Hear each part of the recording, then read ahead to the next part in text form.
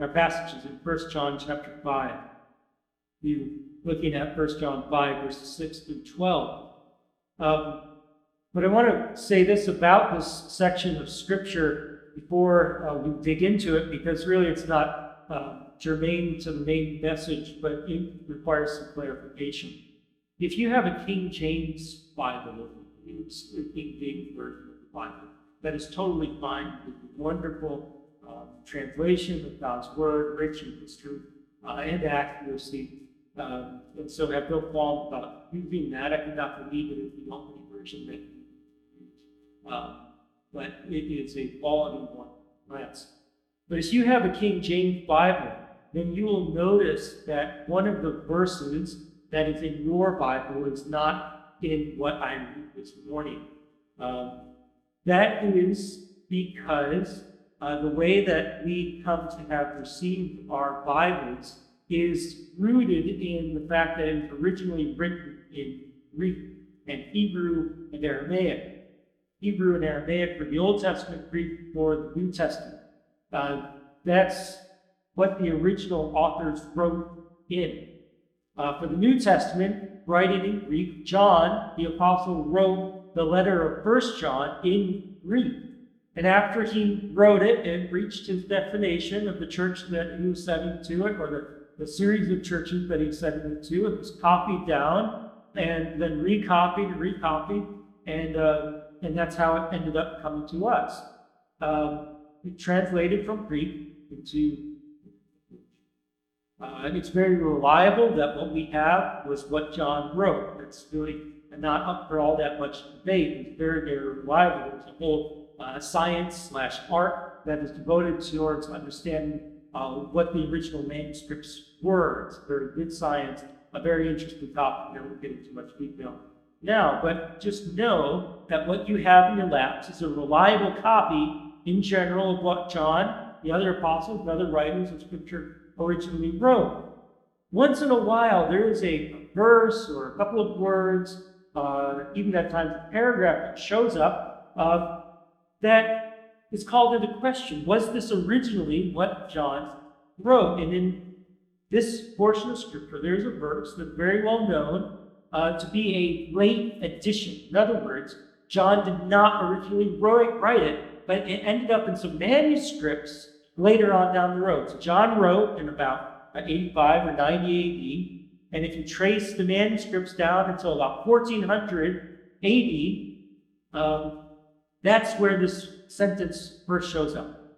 In King James, it's verse 7. It says this: "For there are three that bear record in heaven, the Father, the Word, and the Holy Ghost, and these three are one. And there are three that bear witness in earth, the Spirit, and the water, and the blood, and these three one." That verse 7, about the testimony in heaven of the Father, the Word, and the Holy Ghost, is pretty much unanimously recognized as something that shows up for the first time in about 1400 or 1500 AD, hundreds and hundreds of years after John wrote. And it's known to be just a scribal addition. It's not necessarily wrong in what it says, but it's not what John originally wrote. So as I read my copy of God's Word, and you have a King James, you'll see that that's not in there. Not pulling any tricks on you. This is just the way that manuscript science works. And there's more to the background. You can read about it. It's an interesting story. If you have questions about it, you can come talk to me. I just want you to know I will not be addressing that verse any further as we dig into this portion of doctrine. You do not, by the way, have to have any concerns about the Bible in your lap, whether it's King James, or ESV, or NASB. It is a reliable witness of what God has recorded. And the reason that we know verse 7 is in there is because we know what was originally written by the apostle. And so it gives great confidence. You don't have to be worried. More than that, if you have a King James copy, that verse is not untrue. It's not like it's teaching heresy at all. So probably more than I wanted to say about that, but we'll leave it at that. 1 John chapter 5, verse 6 is where we begin our reading this morning. "This is he who came by water and blood, Jesus Christ, not by the water only, but by the water and blood. and the Spirit is the one who testifies, because the Spirit is the truth. For there are three that testify, the Spirit, and the water, and the blood, and these three agree. If we receive the testimony of men, the testimony of God is greater. For this is the testimony of God, that he has borne concerning his Son. Whoever believes in the Son of God has the testimony in himself. Whoever does not believe God has made him a liar, because he has not believed in the testimony that God has borne concerning his Son. And this is the testimony, that God gave us eternal life, and this life is in his Son. Whoever has the Son hath life. Whoever does not have the Son of God is not have. Bow together in prayer. Heavenly Father, we ask you that this word of truth, the very scripture, would be used by you through the Spirit to encourage us, strengthen us in our faith. And Father, I ask that you give us a greater confidence in the eternal life that you have given us, that we know that we have it, Lord. But for those who struggle with this, with wondering if they have eternal life or if they don't, I pray that even this morning you would come and show them, God. If they don't, that they would know that they don't. If they do, that they would know that they do. Lord, we pray that you would do this. Abundantly more than this word, God, through all its institutes that we ask. We pray in Jesus' name. Amen. The aim of this letter of John, his first epistle, is to have believers in Jesus Christ know that they have eternal life. In fact, the very next verse, after where I stopped reading, is the central purpose of the letter. 1 John 5:13. I write these things to you who believe in the name of the Son of God, that you may know that you have eternal life. That's a big goal. The big goal to try to have people know something with absolute certainty, and what they know is really the biggest thing that you could ever know, that you have eternal life. That's not some flippant topic. It's not nearly as insignificant as, say, choosing what restaurant you want to go to eat at. We're talking about that which has to do with your soul for all eternity, and involves both your life right now, with the kind of life that you live, as well as where you will be for all eternity, whether you're in God's kingdom or outside of it in outer darkness. It is eternal in every sense of the word, forever. How can we even begin to fathom how important that is to you and me? And forever and ever, without end, you will either be with God or absent from his blessing. Nothing more important that exists than for you to know whether or not you have eternal life. Actually, more important is whether you have eternal life. But attached to that is whether you know if you have eternal life. We talk about this topic of assurance of our salvation, knowing that we know. A lot of times this descends into simply thinking about how we feel on any given day. Do I feel today like I have eternal life? We put this into the realm of how we feel. We do that with a lot of things in our life. We try to put it into the realm of emotion, because we are a feeling kind of people, some more than others. But we all have emotions. We all have feelings. We have feelings of anxiety, feelings of peace, feelings of comfort, feelings of security, feelings of worry. And sometimes we let those feelings infiltrate into our knowledge of whether or not we have eternal life. We might think, I just don't feel like I have eternal life. I just don't feel like it. Notice what the main point of this epistle is.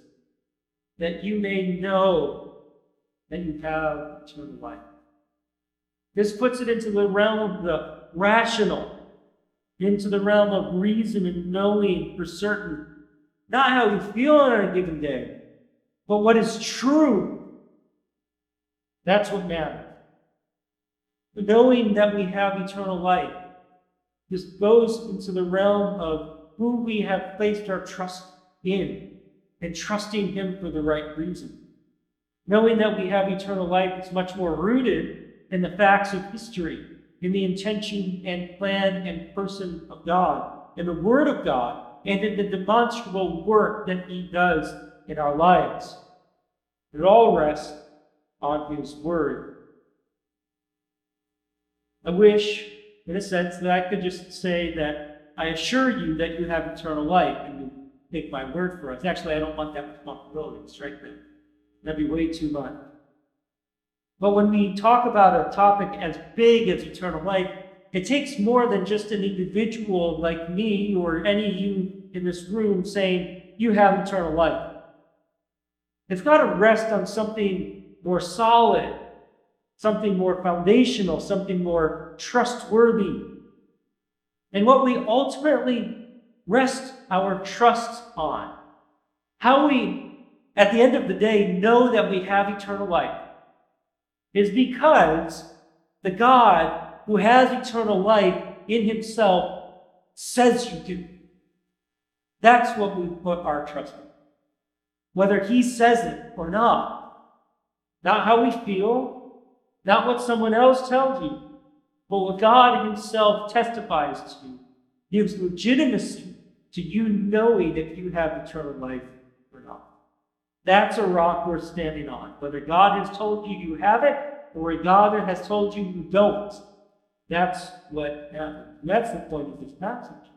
That God himself has given testimony that eternal life is in his Son, and those who believe in him have eternal life. God has said it, and who are we to doubt him? That's the main point of this passage. God himself has testified to the legitimacy of his Son, Jesus Christ. We come, really, to the end of all things. There is no higher court that you can appeal to when you come to God. No one you can go to beyond him. There's no voice that is louder than his. No standard that is more important. He has the final, and I mean absolutely final say about any subject. And when he speaks about eternal life and whether or not we have it, it is him to whom we must listen. If you find yourself wondering whether or not you have eternal life, doubting your salvation, whether or not we're going to heaven when we die, then you need to understand what God has said, that he has spoken on the subject. And really ask yourself, do I believe God? Do I trust what he has said on the subject? Sometimes we are prone to kind of get into an argument with God. Maybe not intentionally, but he says something, and either we want him to say more than he has said, or maybe we want him to say less than he has said, or we want him to say something different than what he has said. And so we go on wishing that he would say more, say less, or say differently than what he has said. And we kind of argue with God. And we argue with God in a way when we have unbelief, when he has spoken, and we choose not to believe what he has said. If we do that, we are effectively saying to God, God, you are wrong in what you said. I do not believe what you have said is true. Now, we wouldn't say that out loud, would we? But when we don't believe what he has said, we effectively do that to God. We may do it subtly, but we do it nonetheless when we don't believe what he has said, declared, and spoken. And so we need to come with an attitude of humility to what God has said, to what he has testified to accept and embrace what he has said, wholehearted belief, take him at his word. God's word is always reliable, never falls short. It is always true, and we should always believe it. And when he testifies to something, when he basically stakes his name on something, we need to believe it all. And God has done that. He has made a testimony. And the testimony is about his Son. kind of a fascinating concept, isn't it?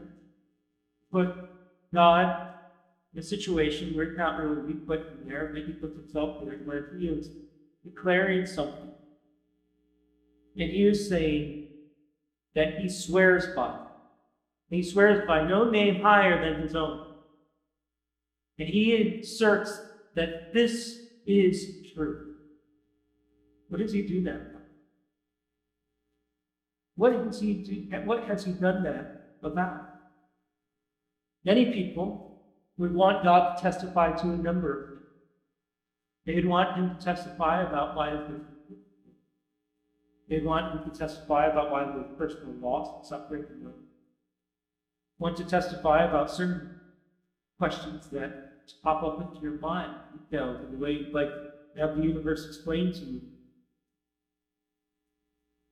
God doesn't answer all of our questions, but he has made a testimony. He testifies to the main thing he wants us to know. God has spoken to us in his word, the Bible.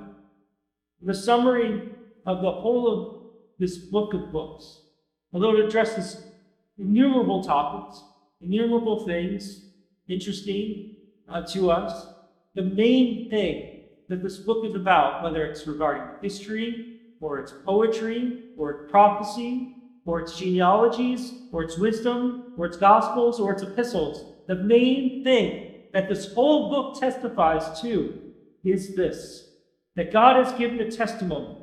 And here's what it is in verse 11 of 1 John chapter 5. And this is the testimony, that God gave us eternal life, and this life is in his Son. That is in itself a superb summary of the whole Bible, that God gave us eternal life, and this life is in his Son. Sum it up. That's what God is testifying to. The God of creation, the maker and sustainer of all things, the Almighty, the glorious one, the one who sits enthroned in the heavens and surrounded by the seraphim, being praised day and night. This one has made a testimony. This Holy One, the I am who I am, has spoken. God has done something. He has given us eternal life. This eternal one, this Holy One, has given. It is his generosity, rooted in his love, that overflows in a gift. And that gift is given to who? Us. Us of all people. The unanimous testimony of Scripture is that humanity, every last one of us, is corrupt, broken, sinful, rebellious. And that people, precisely people who are beneficiaries of the Almighty God's generosity. He has given us what? Eternal life. The very thing that we do not deserve. What we deserve is eternal death. The wages of sin is death, God has declared. And each last one of us has sinned, and we deserve that condemnation. And yet what God gives, rather, is eternal life. The very life that he has, the quality of purity, holiness, joy, and peace that endures forever. That will become God. He alone has that authority and claim. But we get to enjoy the very life that you have given to us, and we get to enjoy it for all eternity without end and without fail. This is the testimony that God gave us eternal life. Where is this life? Well, it's in his Son. This life is in his Son. It's not just that God sprinkles fairy dust over every last human. That's not what he does. There is a location of this eternal life, a place where it is found, and it was located in one exclusive spot, rather one exclusive person, and it is the person of the Lord Jesus Christ. That is where God has placed this eternal life. And so there is only one point of access for anyone to have eternal life. That's the testimony of God. This is what he has made known in this world. This is what this whole passage is about. God made a testimony. And the testimony is that God gave us eternal life. And this life is in his Son. As John elaborates on this, he actually goes on to say that there are three witnesses. There are three witnesses that are given. And we understand just by the context of this passage as you read it, that God is behind all of this, that he is the one who is making this testimony. He kind of makes it through these three witnesses. There are three components of testimony that John brings forward to us. And it is the water, the blood, and the Spirit. And we are told in verse 8 that these three agree. They're unanimous in what they testify to. They're not like those witnesses at Jesus' trial where they tried to get people together to try to get Jesus in trouble. They couldn't even agree about what they're trying to get Jesus in trouble about, how they were doing that. But in this case, when the testimony comes down to regard the Son of God and it comes from God above, testimony does agree. Water, blood, and Spirit do indeed agree. They are testifying about the Son of God. It says in verse 9, if we receive the testimony of men, the testimony of God is greater. For this is the testimony of God that he had borne concerning his Son. This is testimony that God gives through these three components to basically declare that Jesus of Nazareth is the Son of God and that in him is eternal life. That's what they're testifying to. Now, if you were to try to have your own way of giving evidence that Jesus is the Son of God and that in him is eternal life, you might go about it differently than the way God went about it. And it doesn't have to be you as an example of how you would do it. Take, for instance, how Satan did it. I'm not trying to equate you with Satan, by the way, but just take, for instance, what Satan did in the wilderness after Jesus had been fasting for 40 days and he came to Jesus and tempted him. And do you remember what Satan did? He started off his discourse with Jesus this way. If you are the Son of God. He basically wants Jesus to give some sort of testimony that he is indeed the Son of God. And what does Satan's mind think would be good witness and evidence of Jesus being the Son of God? Do you remember the temptation that he had? Well, Satan says to Jesus, if you are the Son of God, turn these stones to bread. Basically, use your power for selfish gain. Use it to satisfy your own hunger. And in doing that, there is going to be a display of your power, and it will be unmistakable who you are. That's the temptation of Satan. The temptation of Satan number 2 was this. If you are the Son of God, and Satan brought him up to the pinnacle of the temple, throw yourself down.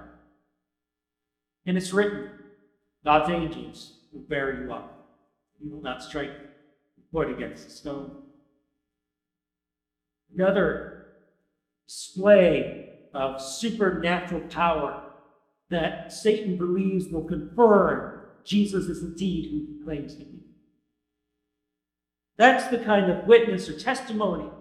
Great displays of power, turning stones into bread, throwing yourself off the temple and being borne up by angels.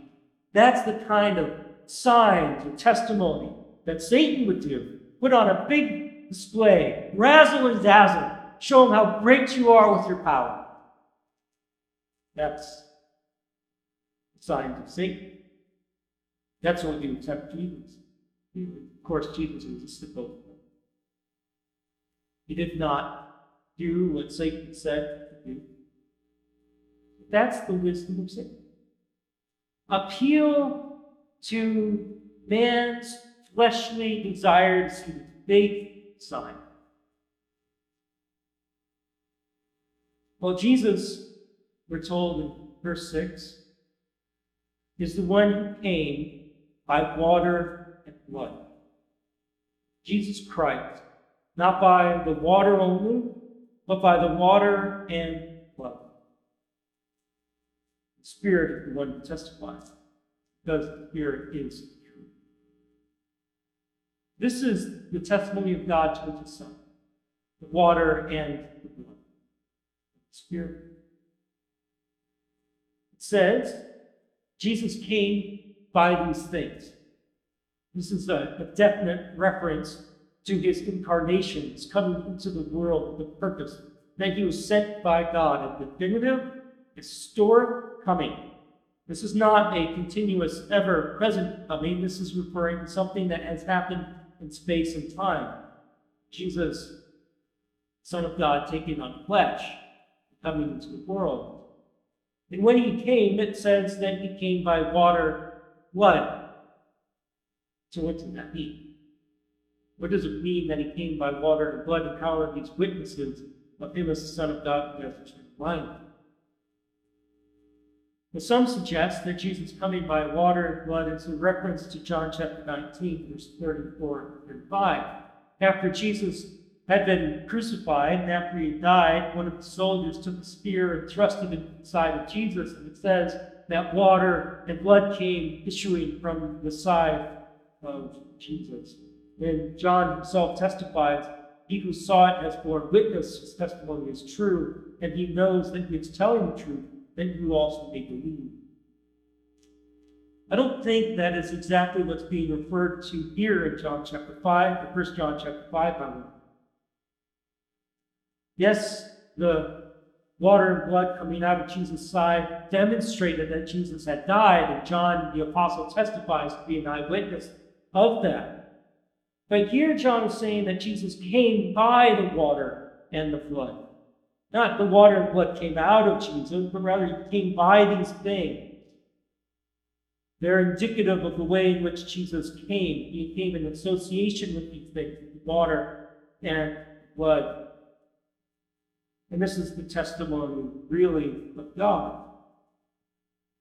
So what is the water and the blood really being used for? Well, it's being used to testify that Jesus is the Son of God and he has eternal life. Well, what water and blood witnesses that? The witnesses to that. The best explanation of this, I think, is that water refers to the baptism of Jesus, and blood refers to the death of him. And I think this fits with what John is dealing with, as he has to deal with false teachers. As you've gone through the study of 1 John, you've heard several times that John has to deal with people who are trying to infiltrate the church with some false teaching. And one of the things that they're trying to get away with is basically saying that Jesus, as a man, was just a man, that's it. And at his baptism, he was anointed with the Spirit of the Christ. He became the Christ then. And when he went to the cross, before he went to the cross, the Spirit of Christ departed from Jesus the man, and he was no longer Christ. So Christ didn't really die. That was the false teaching. But notice what John is saying and how he says it. He says, "This is he who came by water and blood, Jesus Christ, not by the water only, but by the water and blood." They're really inseparable. They go together. If you just try to say Jesus came to Christ at baptism without having his death attached, then you really miss who Jesus is fundamentally. Not by water only, but by the water and the blood. The water then does refer to his baptism. What happened at the baptism of Jesus that indicates he is the Son of God and that eternal life is in him? We'll look back at the Gospel of John, chapter 1. We see an account of the baptism of Jesus.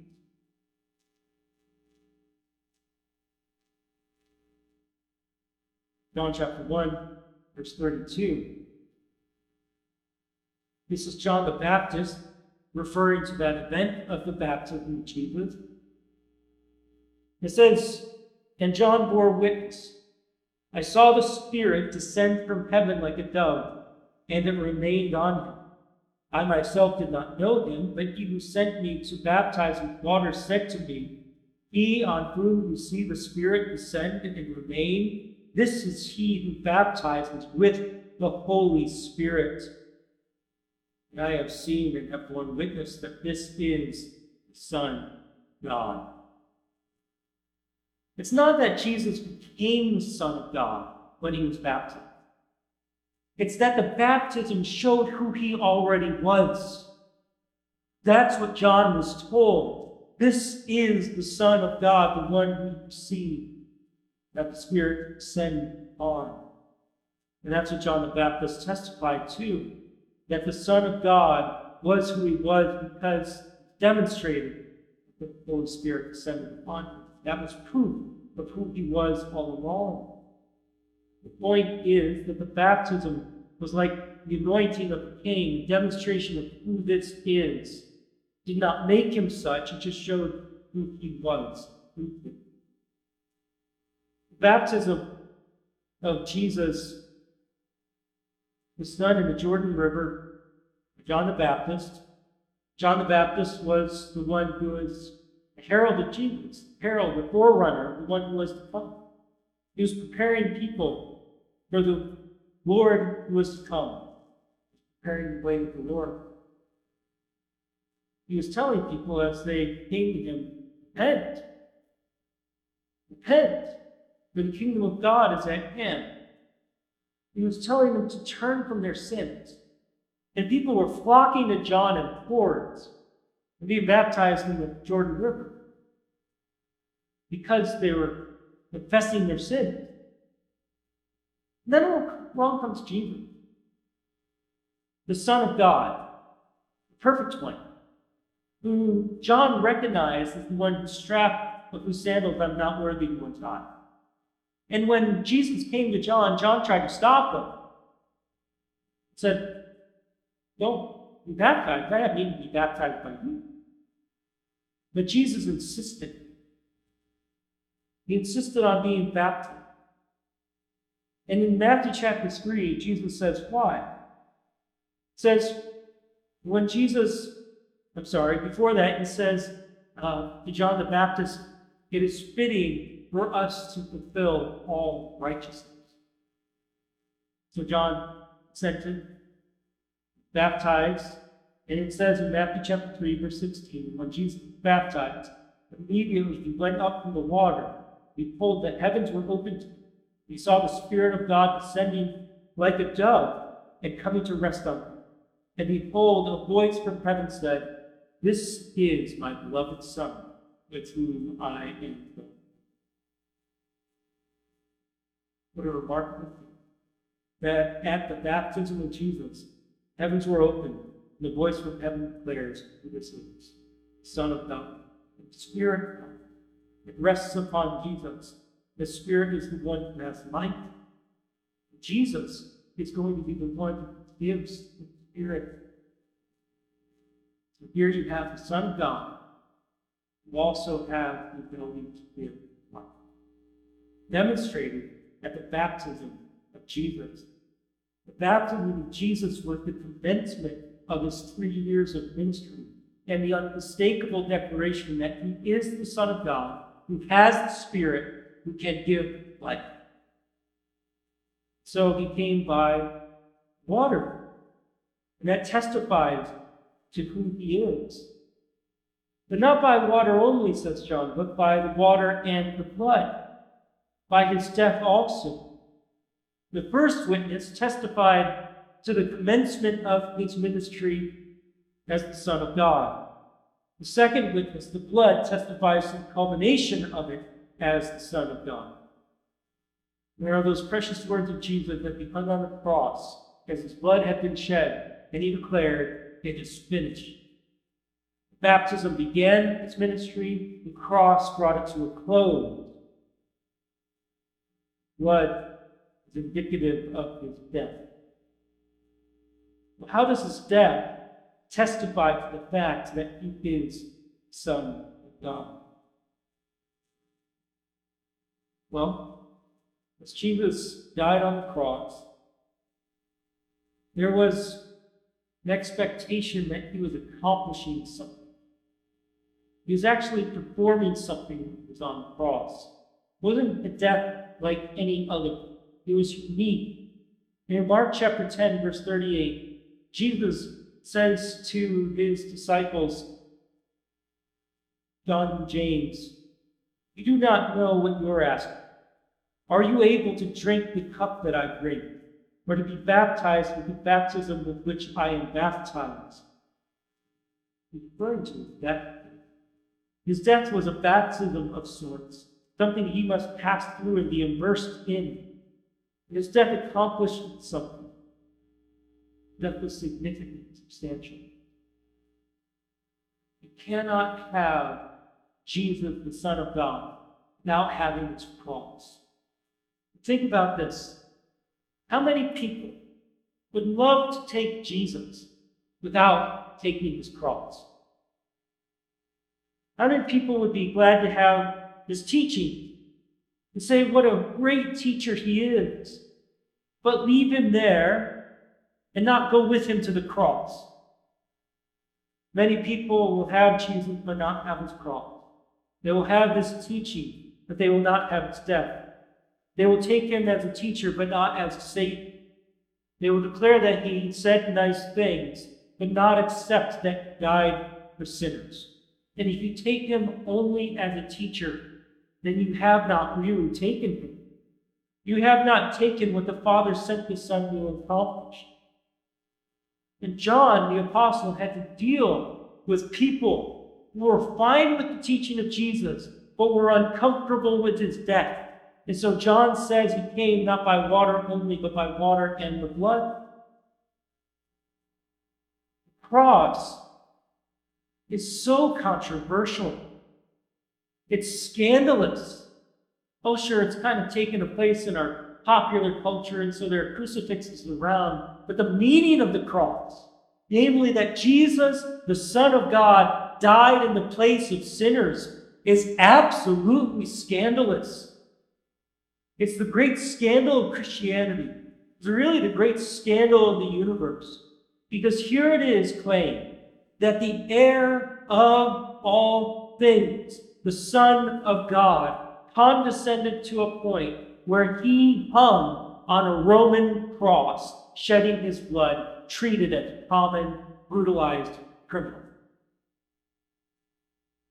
That's scandalized those who heard it. You have to understand just how offensive that would be to a first century Jew to be told that their Messiah was crucified. To be hung like that was to be cursed by God. Their Messiah cursed? Never. Or for an inhabitant of the Roman Empire to be told that the Savior of the world was crucified, that was for criminals, convicts, those who are guilty. You don't put a God on a cross.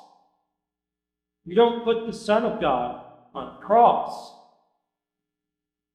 It's absolutely scandalous, ludicrous for the mind's way of thinking that the Son of God would die that way. Or as one pastor put it, why would the leaders of the early Christian movement have made up the story of the crucifixion if it didn't happen? Any listener of the gospel in either Greek or Jewish culture would have automatically suspected that anyone who had been crucified was a criminal, whatever the speaker said to the contrary. Why would any Christian make up the account of Jesus asking God in the Garden of Gethsemane he could get out of his vision? Or why ever make up the part of the cross when Jesus cries out that God had abandoned him? These things would have only offended or deeply confused first century perspective converts. The human rationale, the human mind wants to get away from the cross. And yet, this is the centerpiece of our faith. This is the absolute core of it. And It is one of the greatest proofs of its divine origin. Because no human would ever think of a Roman cross as the way to prove that someone is the Son of God.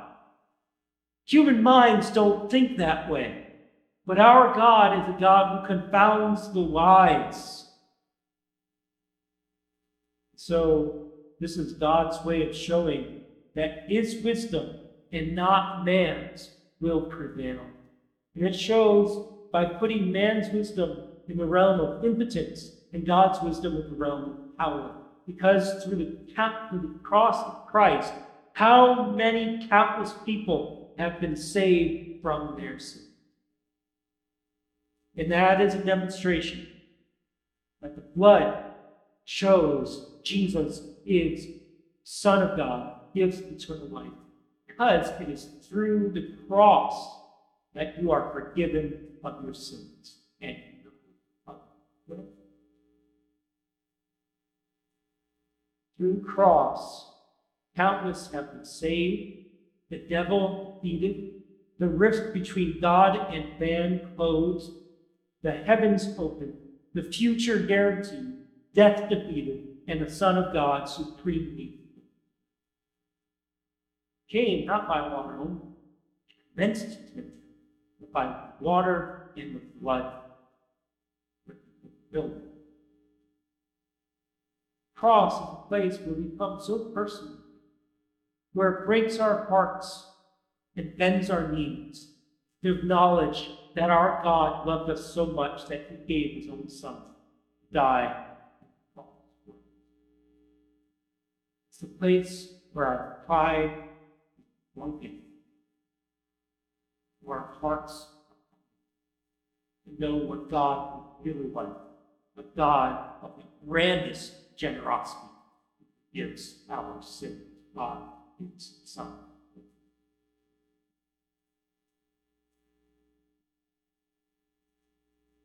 God testifies that eternal life is in his Son. He showed it, water by blood. And there's a third, the Spirit.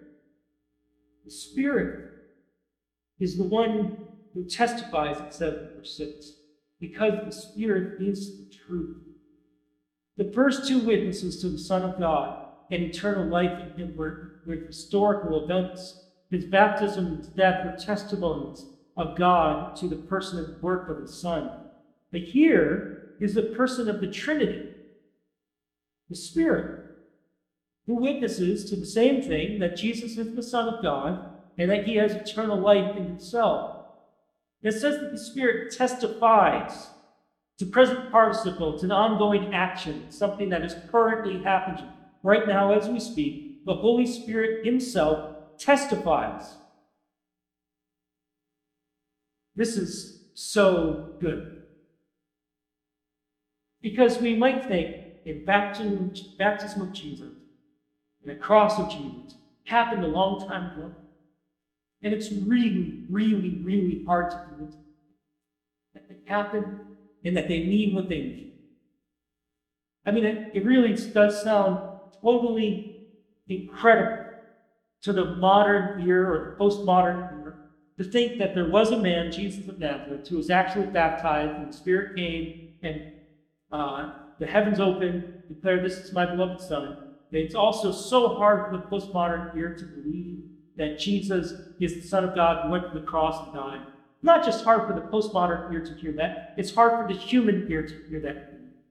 And you can talk all day long with all your breath to try to convince someone that it's true, and they must believe it. Whatever. You cannot get their heart to change. But what does it say? Spirit is the one who testifies. And this is so good because it shows that God himself is active in this world by his Spirit, confirming these truths to the hearts of his people. Not against apologetics. It's a super important part of our evangelism. Remember The message of the gospel and the message of Christianity is a superb worldview that must be defended. It is the best of all worldviews. In fact, I believe and totally convinced it is the only reasonable worldview, and we should defend that. But at the end of the day, our greatest defenses will not convince it. At the end of the day, it is the Holy Spirit. And this can give confidence to the uneducated and the untaught who simply know the gospel of Jesus Christ, that you can talk to a PhD scientist who has read and written more than you will ever do in your life. And you can tell him or her the simple message of the gospel. And if the Holy Spirit is at work in that person, the Holy Spirit can illumine that person to believe in that moment the gospel, because it is God himself testifying to the truthfulness of the Son of God who has eternal life. This is so important that we remember the Spirit is the Lord. Why does it testify? Well, John tells us, because the Spirit is the truth. You cannot do otherwise. The Spirit has to testify to the truth because the Spirit is truth. One who is a gift of grace confirmed the truthfulness of this message in this word. Is the one who is truth. Takes such a big burden off of our shoulders. That the Spirit himself bears witness.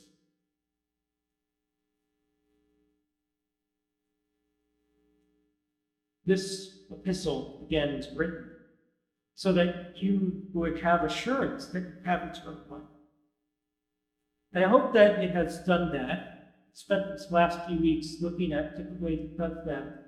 It assures us that we have eternal life on the basis of the transformation that happens in us, that we go from darkness to light, that we go from lies to truth, that we begin having a life that now is meaningful and purposeful, and that we no longer walk in the darkness of unrighteousness, but we actually live a life of some degree of righteousness now. That happens, and that gives you assurance that God has been at work in you. We have assurance because with eternal life coming into our life, so comes love. The one who has been born of God loves brothers. So we have assurance of eternal life because something has happened to us where we actually love other people now, not just ourselves. We love them with sincerity and sacrifice, brotherly love. But at the end of the day, the way that you know you have eternal life is because God has placed his testimony on his Son, the Lord Jesus Christ. And in his Son, he said, he has eternal life. And God declares this down verse 10. Whoever believes in the Son of God has the testimony in himself. Whoever does not believe God has made him a liar, because he has not believed in the testimony that God has borne concerning him. And this is the testimony, that God gave us eternal life, and this life is in his Son. Whoever has the Son has life. Whoever does not have the Son of God does not have life. Ultimately, we rest our confidence on the fact that God himself has testified that Jesus is his Son, and his Son has eternal life. And if you believe him, then you have eternal life. And if you don't believe him, guess what you're saying about God? That he is a liar.